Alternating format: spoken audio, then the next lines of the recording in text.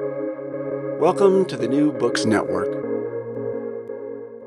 Hello, my name is Victoria Phillips, and we are here to talk about borrowing life. And welcome to the New Books Network.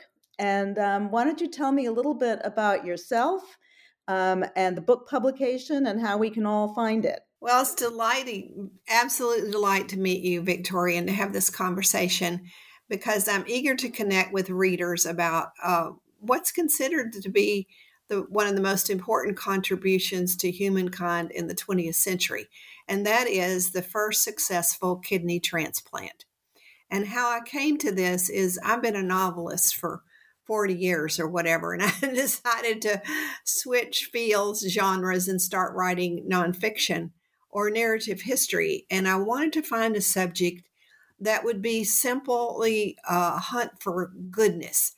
I didn't want to write about people who were driven by money or ego or fame. And so I turned to the field of medicine because basically people who enter medicine want to relieve suffering and leave something for the betterment of humankind. So anyway, I'm married to a surgeon who trained in neurosurgery at the Harvard Peter Brigham Hospital in the 60s. And he trained under Joe Murray, who was awarded the Nobel Prize for the procedure of successfully performing the first kidney transplant in 1954. And also he trained under Francis Moore, who was he was the youngest chief of surgery ever appointed at Harvard. So he was an extraordinary human being. And I met these men when I was in my 20s, and I didn't know that I was walking among giants. So when I decided about 4 years ago to try my hand at writing nonfiction, I asked my husband, what would you suggest as a subject? And he said, well, Joe performing that first kidney transplant would make a damn good story. And immediately I thought, well, surely that has been told. That's got to have been written about by our premier historians, David McCullough, someone of that ilk, because it's such an important story. And so I started researching it, and I found that all these men wrote their memoirs, but it's like going to medical rounds, surgical rounds. It's not written for the general public. And I thought, well, that's a missing link there. We all need to know about how organ transplantation came about. So in 1990, Joe Murray, after he was awarded the Nobel Prize for performing this surgery, he was a visiting professor at the University of Florida, and I met him then. And in our discussion, I remember he told me he had 6 children, and one of them was a professor of, I think, oceanography at Boston University.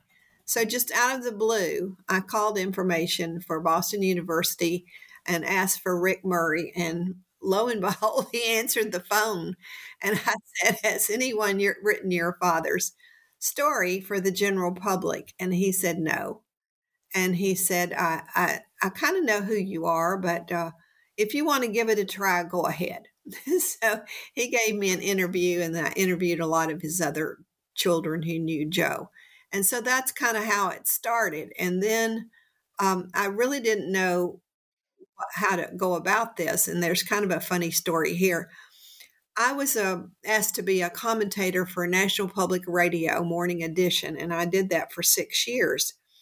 And when I decided I was going to write Joe's story, I became horrified. I mean, what if I messed it up? I'd never written narrative history before. And I said, well, if I mess this up, there's going to be a reserved parking place in hell for me. So I better not mess it up. So I started thinking I need to go somewhere and study how to write nonfiction. One of the best places in America is Yale University. They're turning out creative nonfiction writers, which are doing great work and bestsellers. So I called the professor in charge of that department, and he said, well, I won't let you in one of my classes. So I was insulted. I thought it was because of my age. And then he said, I've heard you on NPR, and you will intimidate my students. So then I was flattered. So anyway, I had to undertake teaching myself to do this myself. So I studied the greatest practitioners, I think, of nonfiction in America at the time: Lauren Hildenbrand, David McCullough, Doris Kearns. And I just more or less taught myself how to do this. So anyway, I was off and running. And I'm kind of talking nonstop. I mean, I think that's great. That has so many lessons for us as readers and writers in it. First that, you just pick up the phone, right? Yes. And that's been a theme throughout this whole project, which I will tell more about as we go along. So anyway, I got started, and the first hurdle I had to overcome was I was getting ready to digest this complicated science, because it's very complicated. The transplant challenge was how to overcome rejection. All the foreign tissue in the body is rejected. So anyway, I had to digest an awful lot of scientific biological information, and I made a C in college zoology. So what was I going to do? Recently, I heard a talk by David McCullough, in which he told about writing the story of the Brooklyn Bridge. And he said, I wanted to write, similar to me, he wanted to write about men or people coming together simply for the sake of doing something good. And he said, when he learned about the building of the Brooklyn Bridge, he said, I hated math. I didn't know anything about engineering. It was intimidating. But the passion to tell the story was so great, I overcame it. So that's my excuse for this, is that I just dug in and I kept telling myself I can do this. And then finally, one of the most important bizarre facts in writing this story was I discovered that after World War II, there was so much interest in how to treat survivors of a nuclear war blast that the monies for the research in creating the first kidney transplant came from the Atomic Commission. Because we all thought we were going to be dealing with nuclear war, and we might since. But anyway, the point was the survivors of Hiroshima didn't have any immune systems. And so they wanted to study this in terms of that was the first thing that had to be done to create a kidney transplant, was to not have it rejected. And to have it not have it rejected, you have to destroy the immune system so that it won't recognize a foreign tissue when it enters the body. So anyway, so we can go back a little bit to how I learned and got started. One of the biggest decisions I had to make was, where was I going to start this story? One of the most chilling facts I discovered was that after the attack at Pearl Harbor, every medical student in America was drafted. Now that to me was chilling. They were just taken out of every medical school, taught how to march and drill, and sent to some hospital with very little training. In fact, Joe Murray, at the age of 25, had only 9 months of surgical training. And he was sent to the biggest military hospital in Phoenixville, Pennsylvania, as a young surgeon. And he was there when Charles Woods, a young pilot who was flying 28,000 gallons of aviation fuel over the Himalayan mountains to an air base in China to defend against the Japanese. His plane crashed, and he was burned over 70% of his body. In fact, he was so close to death, it took 6 weeks to get him back to Phoenixville, Pennsylvania, to this hospital where Joe was. So when Charles Woods arrived, I mean, this is a dramatic story. And when I found this opening, I said, this is where we need to begin. So when he arrived at the hospital where Joe was on the team to take care of him, he was only like minutes from dying. So all of the doctors trying to take care of him decided that they were going to do a Hail Mary attempt. And so the the reason people die of burns is infection, and you have to cover the wounds to try to get through that window of where death is creeping up every second. So they decided to, that morning in the hospital, a janitor had died, a young man. And so they decided they would take some of his skin and transplant it to Charles Woods's burn wounds in just a Hail Mary attempt. Well, it turned out that those skin grafts lasted longer than usual, which is 10 days to 2 weeks. And when Joe Murray saw that, he said, I don't know why that's happening. It's a scientific phenomenon. But why can't we share organs in the same way that we're trying to save Charles Woods' life with skin? And that was Joe Murray's first curiosity and asked that question. It had never been asked before. However, the background to this is even more chilling. In the London bombings, when people were dug out of the rubble and were still alive and could be kept alive for a while with blood transfusions, which were just discovered, they found that they called it crush syndromes. Their kidneys were not working from having been crushed in the bombings. So they found out after 10 or 14 days, the kidneys would spontaneously heal and begin working. So in Nazi Holland, a young physician invented the first dialysis machine out of sausage casings and tomato cans. In other words, they came up with what was called a bridge to take care of someone dying from kidney failure until their kidneys could heal. So anyway, that was part of the plan to work toward the transplantation of organs.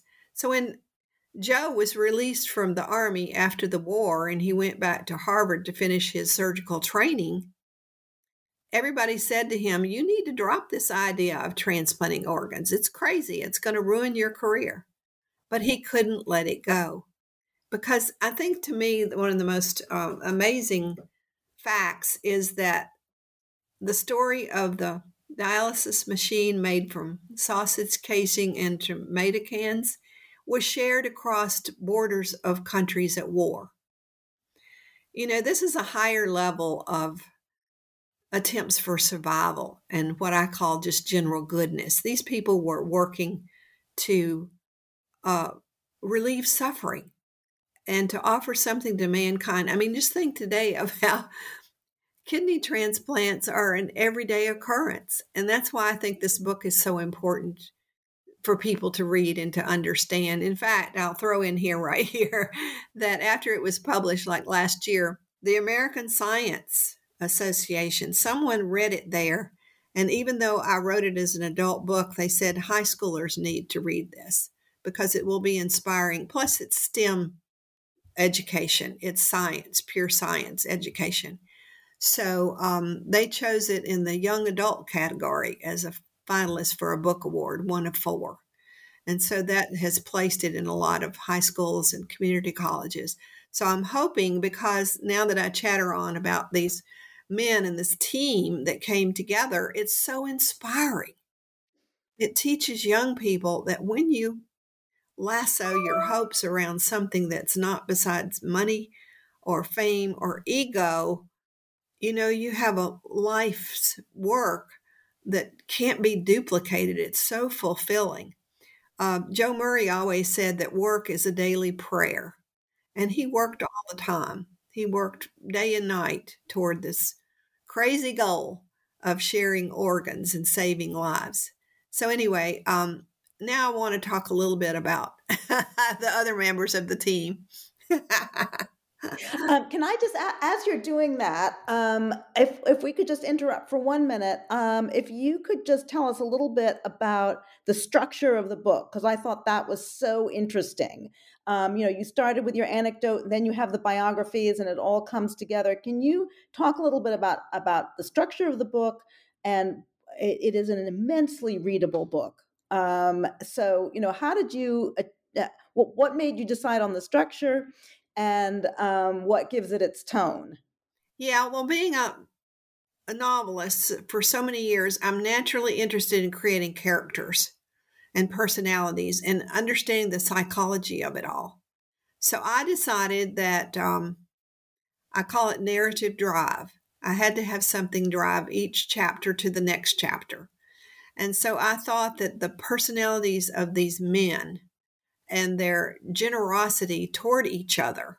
Sure, there were fights like there are in any family, but their commitment to the single goal was what was important. So I decided to tell it through 4 different viewpoints and drive it from one chapter to the other. And one of the most important parts that I learned that people in America don't really understand because it involves Peter Medawar, who was a British citizen, a zoologist at Oxford. And so we don't really appreciate who he was or know much about him. And when I learned about it, I mean, I was just riveted. Oh my gosh. Peter was a young graduate student at the University of Oxford. And he was so brilliant. Everyone knew how brilliant he was. He never cracked a book. He just knew everything. And he understood tissue culture. He did bench science, which means that he actually did all the work himself. And he was the only one that had a mind big enough to put together clinical aspects with pure science, basic science.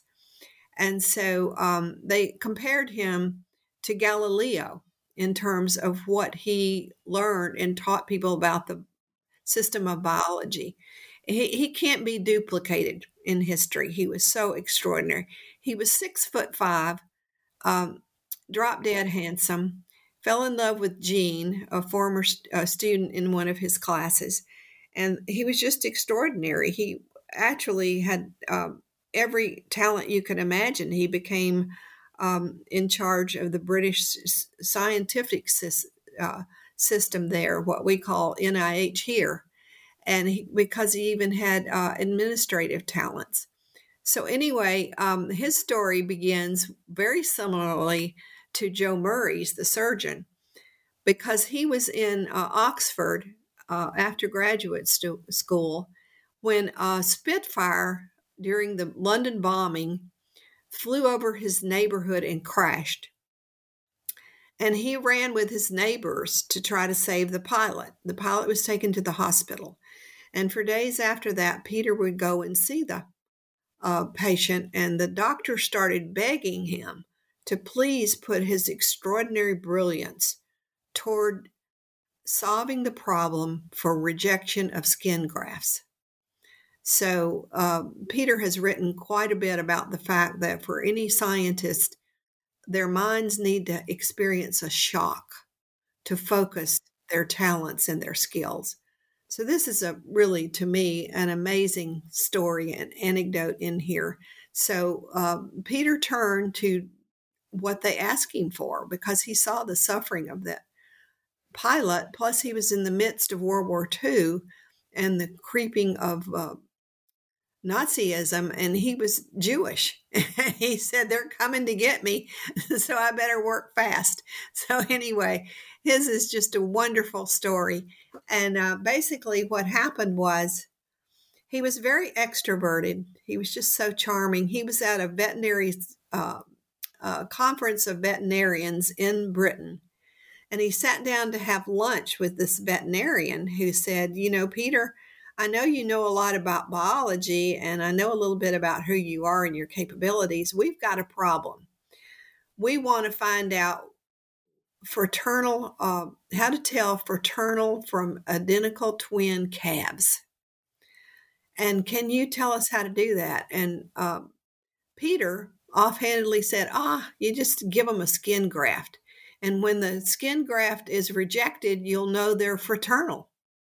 Because we know, in fact, they used in nurseries, if they had a question of the identity of a baby, they would do skin grafts between the parents and the kids or the fraternal twins or whatever. And skin grafts were a means of discovering a relativity, or identity, who's related and who's not.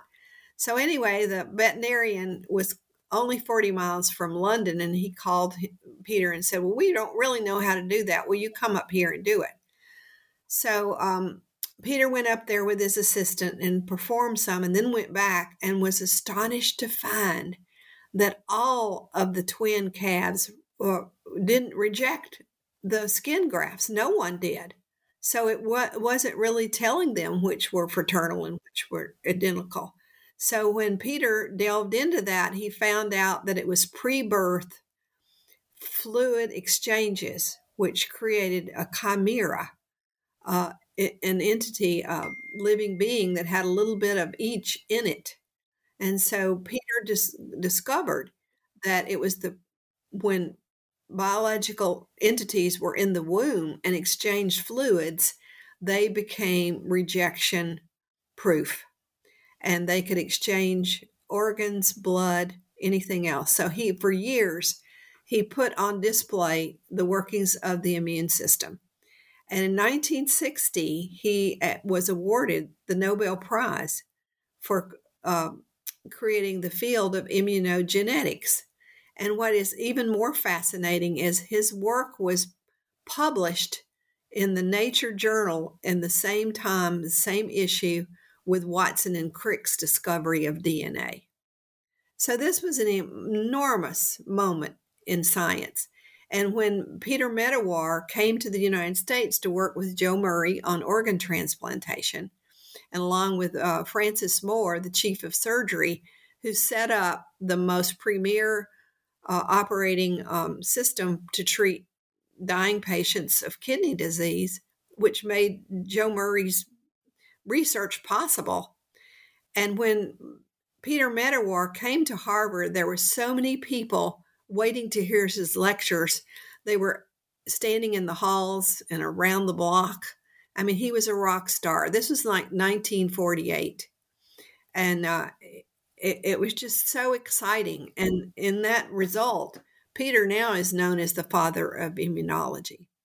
So for anyone wanting to really know the background of how the body works, the simple biology, which we've all gone through with COVID, that's another reason this book, I think, is so important for students and the lay public to read, is because it gives us that basic understanding of how our bodies work, and the use of vaccines, how they're developed, and why we need to embrace this basic knowledge, because ignorance is really our evil villain out there.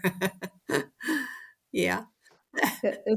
That's so true. Yeah, no. So, what I really enjoyed about the book was the way you gave each man his own biography, and then interlaced them one with the other. It was absolutely phenomenal. Well, it was an amazing team. Yeah. Yeah, and I hadn't heard of any of them. I thought I was fairly well educated. So tell us about the cover. Which is a painting by American artist Joel Babb. Right. Well, one of the amazing things about this story that I've been chattering on now like a magpie for some time is that one of the first things you need to understand about how important this science and this book is that tells the story of the science is that in the Harvard Countway Library, there's a very famous painting which almost everybody knows about. And it was the first time surgery was performed with ether. And ether came from the development of dentistry. I don't know if many people know that. But this painting is very famous, mainly to almost everyone, because everyone knows how important that is to not suffer the pain of surgery. And it takes up one whole wall. It's huge because it's that important. So Dr. Moore at Harvard in the 90s decided that Joe's successful kidney transplant, which he performed on December 23rd, 1954, should have a painting equal to the first use of ether in surgery, because it's that profound in what it's done around the world in saving suffering and lives. So Dr. Moore, found this artist, Joel Babb, who painted it. And when my editor asked me, do you have a suggestion for the cover? I said, yes, that painting. So I researched it. I Googled the painting and found out Joel Babb was the painter. So I called him up. I called up his gallery where he shows his paintings in Maine. And we laugh about this. Joel and I have become good friends, but I assumed he was dead. So when he answered the phone, I said, "You're still alive." And he said, "So far." So I asked him if we could use his painting on the cover. And we've since become really, really good friends. But the painting is amazing. I'll talk a little bit now about the actual surgery. In 1954, on December the 23rd, and this is important too because this month is the 68th anniversary of that surgery. So that's kind of a peg to think about toward the end of this month, what has happened that impacts so many of our relatives' lives and around the globe. Like I think 100,000 people are waiting for a kidney transplant today, and 20 people die every day waiting. So even though this seems ordinary today, it's really very special. So Joe Murray had done like 7 years of research, mainly using dogs who were very humanely treated. And the reason they used them is that their arteries and veins are similar to the size of a human being's. And one of the first things they had to develop was how to suture arteries and veins together. And so they actually used a method from women in Europe who made lace and knew how to sew lace. And so that technique came into surgery. And when Joe learned that, he knew from working on dogs that he could perform in a human. So by then, Medawar had all taught them that if you're going to transplant an organ, and they wanted to do a kidney because after all, there is a spare. It comes in twos and it's small. It's not very big. You can hold it in your hand. So that seemed a perfect first organ to develop this kind of surgery on. So Joe knew that he would need to have an identical twin to avoid the barrier of rejection. So into the hospital comes Richard Herrick, who was dying of kidney disease, and he had an identical twin, Ronald Herrick. So Joe said, "Oh, this is it." So within like 48 hours, they were ready to go. Plus, Richard was dying on dialysis. You can't keep the chemical balance very long on dialysis, so they really needed to rush it through. So the drama of this was enormous because Joe said he was nervous. He's a perfectionist. He wanted to make sure that they were totally compatible, genetically compatible. So he did skin grafts on their arms, and the skin that he took from one and put on the other was not rejected. And in addition to that, he said, "I'm going to have them fingerprinted at the police station in Boston." So he sent them down there, not knowing that reporters hung out down there for stories. So that's how they got wind of the fact that the next day or very soon they were going to perform this groundbreaking surgery. So the newspapers exploded, and overnight Joe became very famous and fraught with danger, like an astronaut going up in the first rocket. So anyway, it became very dramatic at that point. So Joe said he was ready, but he got a little bit nervous, and he was ambidextrous. He was born left-handed, and because his teachers didn't want to change him, he learned to be ambidextrous in the hospital room, and that was one of his great talents because he could didn't have to change position on the operating room, go to the other side. He could just use his other hand and reach over and do what he needed to do. So the night before the surgery was to be performed, Franny and Joe said, "We need to practice." So they had alerted the hospitals that if death occurred and the autopsy were going to be performed, to please call them. So Joe was at a Christmas party. He was mixing drinks when the call came and said, "We have an autopsy about to be done. Do you want to come down here?" And they rushed down there with their surgical instruments for Franny to assist Joe and practice one more time on creating a kidney transplant. So the next day they went. And in this painting, you can see that Frances Moore is carrying in a basin Ronald Herrick's kidney to Joe to put in Richard Herrick. So you can actually see that in the 5.5-hour surgery. And as soon as they hooked the kidney up, urine flowed. And everybody celebrated like they just popped champagne. I mean, it's a wonderful story. It's just so much fun. And especially when you think about what a contribution this is to everybody. You know, we don't realize today how many people are suffering from kidney disease and how many lives we save. I mean, and I can talk about next about what's happened to me after publishing the book.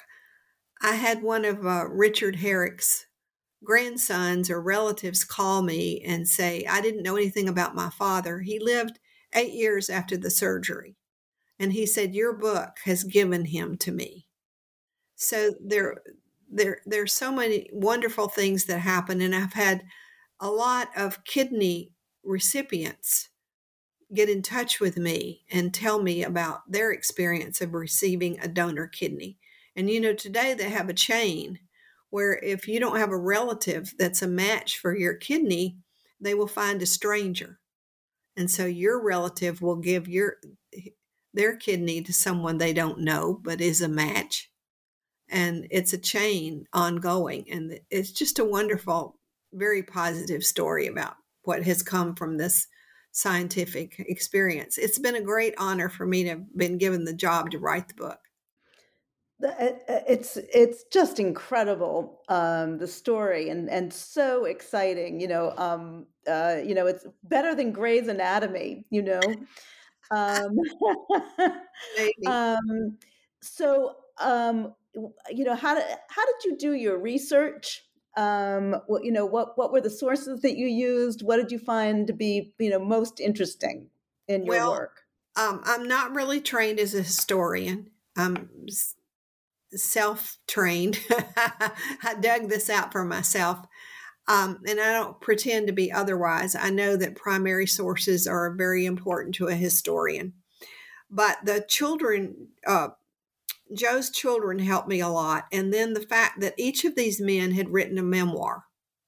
And even though those memoirs were, like I say, presenting at grand rounds, and my husband helped me decipher some of the scientific writing. But one of the most exciting things I did on my own, I'm gaining confidence as I get older, or maybe I should say my foolishness is paying off. So anyway, Frances Moore had written a book called Give and Take. And he wrote it because in the 60s at a Harvard alumni meeting, everybody wanted to learn about organ transplantation because it was like the moonshot. It was the big thing. So they asked Franny to give lectures, and he published those lectures as his little book called Give and Take, which is very difficult to understand. But it's not difficult to understand why. Because Franny knew so much, his mind was so large, he couldn't tell what would be interesting and decipherable to the lay public. He couldn't not use all of his details. So it's very detail driven. However, in there is this anecdote which caught me and wouldn't let me go.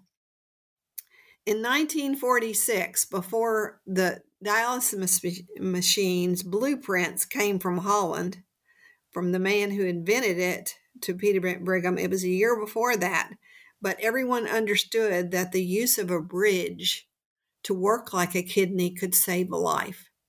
So in the Peter Brent Brigham Hospital, there were 3 residents on call that night, and they had a young woman who was only 29 years old who'd had a botched abortion. and her womb was infected, and she was like only minutes from death. She was in a coma. So these three crazy, brazen, brave residents said, let's save her life, damn it. And they had a man die on the floor above. They ran up there and got his kidney. They didn't even have enough time to take this young woman to the operating room. So they rolled her into something almost like a closet near on the ward, on the aisle there in the ward. And they put this cadaver kidney in her elbow and hooked up the arteries, and instantly urine flowed from that kidney. It saved her life. This was the first, it became an urban legend. And this is the point that I had to make, is that I had to figure out why that was never written down. It's because they broke every rule in the hospital. They were mavericks, but they saved that woman's life. She walked out of the hospital and lived for several months longer. But the point was, they showed that a borrowed kidney, even from someone that was not related, could save a life in the chance that her own kidneys would begin working, which they did in time. They didn't keep her alive very long because of rejection. So the next hurdle was rejection. So then for me as a writer, I agonized, like, where am I going to end this story? So I finally gave myself permission one day, probably when I was trotting my horse around the field is when I think my best. And I said to myself, Shelley, you don't have to know all things kidney. In the story at which the first drugs to prevent rejection were used and worked. Because up until then, they were using radiation, like they understood from the atomic bomb. If you use radiation, you will wipe out a person's immune system and they can't reject the borrowed organ. So up until then, they were having patients who were dying from kidney disease live in the operating room for like months while they wiped out their immune systems with radiation. And they were all dying to the point that the research almost stopped. It was horrifying. And Joe at that point more or less had a nervous breakdown because he would get so close to these patients. And then he couldn't save their lives, even after they were living in the operating room for a month or more. So finally, these drugs in research that were being developed to treat cancer, they found were wiping out the immune system. So they were able to start using these drugs. And when they finally had a patient use a kidney from someone who was not related and yet controlled his immune system to keep that kidney, that was when we jumped into this whole new world of organ transplantation from a cadaver. That was the holy grail that Joe and Franny and Medawar were always aiming toward. How do we use a cadaver kidney to save a life? Because we can't always have an identical twin.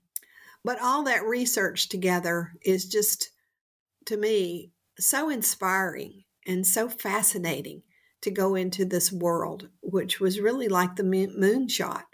And today seems like flying across the nation in a jet plane. It's so ordinary. Yeah, it's like we just go to Mars every day. It's incredible.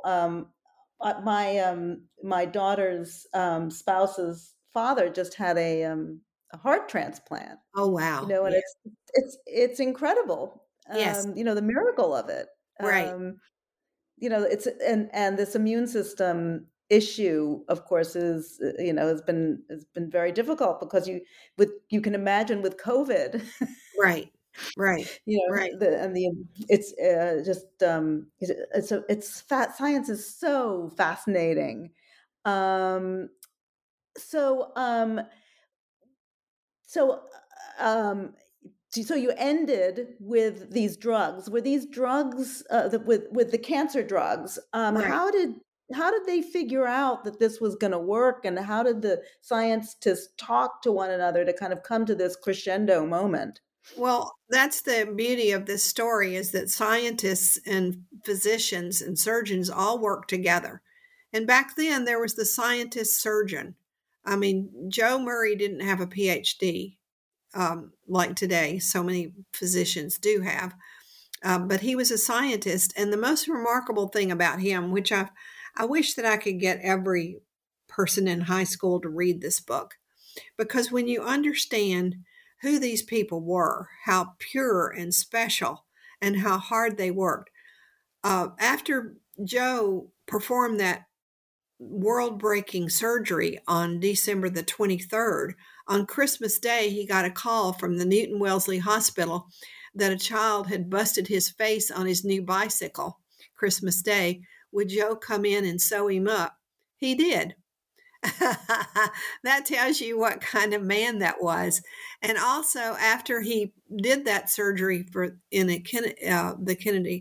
kidney transplant, he always had a special affinity for people and children who had craniofacial birth defects. So he flew over a surgeon from Paris to teach him how to do craniofacial surgery. And he spent the last years of his life operating on these people who had horrible facial deformities. And part of that came from his having created a face for the burn pilot, Charles Woods. And he found that the most rewarding thing he had done. He gave Charles a face in which he could walk out into the world.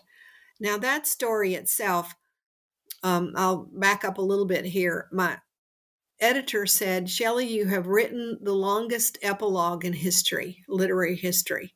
And I said, well, I think I need to stop the story with the first really successful transplant using drugs to depress the immune system, that first reaching the Holy Grail. But all of these lives were long. You know, Joe Murray lived to 93. Francis Moore lived to 88.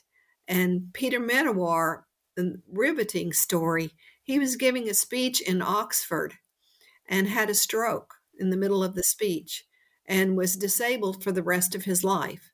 He was in a wheelchair, but he continued to give his lectures, and his wife Jean helped him. But he traveled the world sharing his expertise. And it's just an amazing story in terms of their fortitude and their dedication to wanting to do something good. In fact, I found this quote in the speech that Peter was giving when he had in the middle of a stroke. He was able to, one of the last things he said is, "The great thing is to be in it, likening life to a race with no finishing post. To be a contestant in the attempt to make the world a better place and to forsake that course is to die." So he always continued to use his science toward the betterment of humankind. But I just find it such an inspiring story, and it changed my life to write this story, because aches and pains don't matter. You just keep going. It's a race with no finishing post, right? I love that about Peter Medawar. I love that. That's a great quote. I should keep that on my desk. What a wonderful quote. And the pilot, Charles, he went on to become a business person, correct? Yeah, isn't that a fun? That's part of the epilogue too. One reason I had such a long epilogue is that the finishing post for these people was extraordinary. When Charles went home to Alabama, and he was horribly deformed, and Joe was able to give him enough fingers to where he could drive. But anyway, his high school buddy said, "Well, you know, you'll get a big pension. You can sit on the porch and drink beer with us and raise turkeys, and we'll take you hunting and we'll have a good time." And Joe said, "Well, I didn't work this hard to stay alive, to sit on the porch." And this was at the beginning of TV. So he bought TV stations, and he built houses in the construction boom after World War II. He had 9 children. As all of these of the great generation came home, they wanted to repopulate. And so they all had big families. Franny had 5 children. Joe had 6. Charles Woods had 9. So Peter Medawar had 4. So they had big families. But I just found that so fascinating. And so then, because Charles Woods had grown up in an orphanage during the Depression, he was always very sympathetic and empathetic to poor people because he lost his mother. His mother was a single mother and couldn't keep him during the Depression. So he ran as a Democrat against George Wallace for governor in Alabama. Talk about brave. And then he ran for president in the early 1990s because he wanted to create programs for poor people. And you can see today on YouTube some of his interviews when he was running for president. And I think this is interesting for young people to look at because the comments in our digital world on those YouTube interviews, they talk about, oh, God, look at this monster. But, they don't understand what the Great Generation was all about.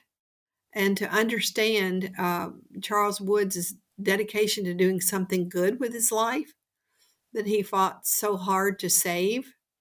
I mean, it's just incredible. Those pilots, it was so chilling, those that were flying the hump over the Himalayan mountains, and it was a 24-hour assignment. As soon as they got back, someone else would go again with this aviation fuel. But the pilots didn't expect to live but 30 days. I can't get my mind around that. We need to revisit these dedicated human beings and what it was like at the beginning of World War II and what they were fighting for. One reason I'm writing narrative history is because so many of these extraordinary people and events have slipped below our everyday history. We don't know it. So I'm more or less dedicated for my last chapter to writing this for the lay public, because I admit I'm not a historian, but I can distill secondary sources and I have enough understanding of how to tell a story to hopefully get it out to enough people that they're inspired. And that's such an important skill. So one of the things that always struck me during this and strikes me about the history of warfare is these brutal battles. As you said, people, 100% of the pilots, I think, died within 30 days or some ridiculous number. The turnover. But then out of war and the response to war comes these amazing breakthroughs. Right. So how do you and that we learned about the immune system from the dropping of the atomic bomb, right? I mean, so how do you reconcile that, or do you? Well, I'm a big fan of Joseph Campbell. I don't know if you've studied him, but The Power of Myth. And he always says, you have to join the dance. War is always going to be here. Evil is always going to be here. We have to, and I do believe, I'm writing now about Thomas Jefferson and John Adams' friendship, which fell apart and got put back together. But Thomas Jefferson always said he believed in the possibility of the evolution of the human being. And I share that belief. We have to keep pushing. In my lifetime of nearly 80 years, I've seen tremendous change take place. And it's slow. That's what's the hardest thing for me to accept, is how slow it is. But for people, presidents and world leaders who have vision, they're rare. And when you come upon these people who have vision of where we can go, they're not just caretakers of the moment, but they actually see the vision. And that was Joe and Franny Moore saw. And he piloted the first liver transplant, Franny himself. And he piloted the first understanding of what the body undergoes during surgery. In fact, he wrote the textbook that's still used today. And every patient that walks through a hospital door is in fact affected by the research of Francis Moore. And he himself, and you learn in this book, was extraordinary because his family made a great invention for the railroads, and he was wealthy, so wealthy that he never had to work a day in his life. And they lived in a great mansion with servants. I mean, Franny didn't have to do anything in life, but he was brilliant, and he chose to be a surgeon because he wanted to impact suffering. And his claim to fame to become the youngest chief of surgery at Harvard was during the Coconut Grove fire in Boston. He was a resident in surgery, and it was 1942 during Thanksgiving when all the young soldiers were home and wanted to go party, and the nightclub caught on fire and 300 people died instantly. It was one of the great civilian tragedies in America. So Francis Moore, cut his teeth as a young surgeon on trying to save those patients and became a specialist in burn care. So to me, I just wish that every high school student could read this book to be inspired by how these men gave their lives and their time. In fact, Franny spent so much time at the hospital that his neighbor mowed his name in his grass because he would never mow the grass. And the neighbors all got together and said, we're going to mow it for him, but we're going to leave his name. That's great. So this is it's so inspiring. What's next? What if if you could name the next, what's next for you, and what else needs to be written? Well, I'm really bitten by this writing of narrative history because I've chattered on here so much. You probably know why. It's obnoxious about how much I can talk about this. I see eyes roll in their sockets. I bore people to death. But anyway, I have a new book coming out in October of next year. I'm very excited about. And it grew out of my writing Borrowing Life, because part of my research was I learned how many characters in history and also in novels. Dickens had a lot of characters who suffered from kidney disease. So in my reading of that research, I came upon the fact that Theodore Roosevelt's first wife died of Bright's disease right after childbirth, when his daughter Alice was born and only 2 years old. And his grief was so great that he couldn't say the word Alice or even look into the eye of his daughter. And so I thought, well, I don't know if you know about Alice Roosevelt, but she was the first Princess Diana. She had so many hijinks. She was written about more than her father, and she took him on in a competition of who could be the most outrageous in the American culture. And Theodore Roosevelt was the most charismatic president prior to JFK. So I was bitten with that story. So I have a book coming out next October titled The White House Wild Child. Because Alice set about being outrageous and overshadowing her father so that he would notice her and love her unconditionally. So she carried in her purse a copy of the Constitution, a dagger, and a green snake. And when her father told her she could not smoke in the White House, she climbed on the roof and smoked on the roof. And then she called all the reporters to come see. So it's a fun book, but it also has, in my opinion, great depth into the development of a father-daughter relationship and the psychology of grief on a child's development or on anyone to deal with grief.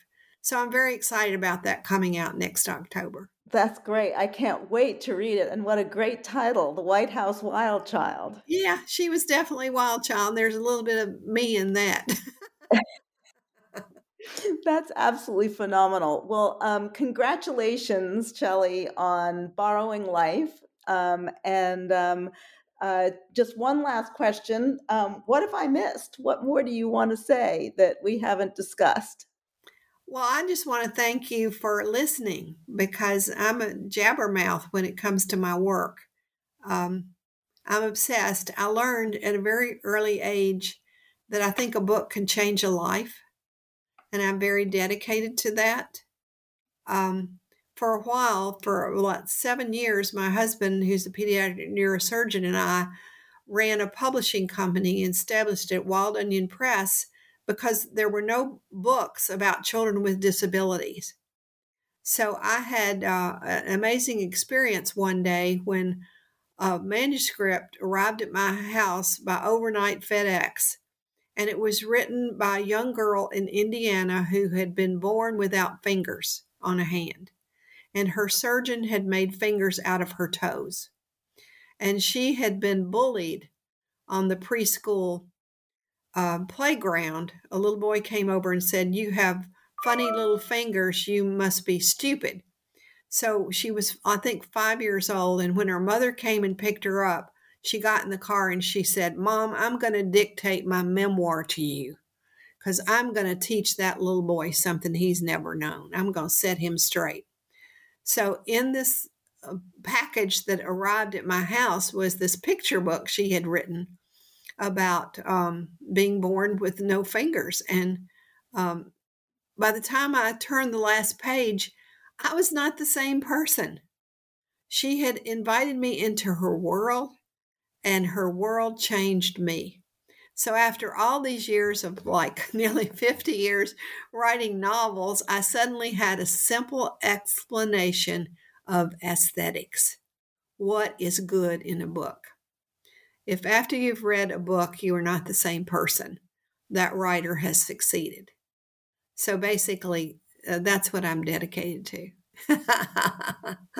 Shelley, that is so inspiring, and I hope everybody runs out to buy your book to be so inspired, because I certainly was. In that sense, it doesn't matter, whether it's an academic book or a public book. I think what you've done is truly extraordinary, to wade through all of the muck that we as readers would not wade through, to bring a story to the public that should be there anyway, and in such compelling terms. So thank you so much.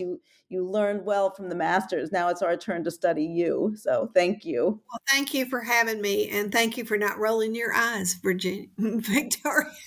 Of course not. Bye.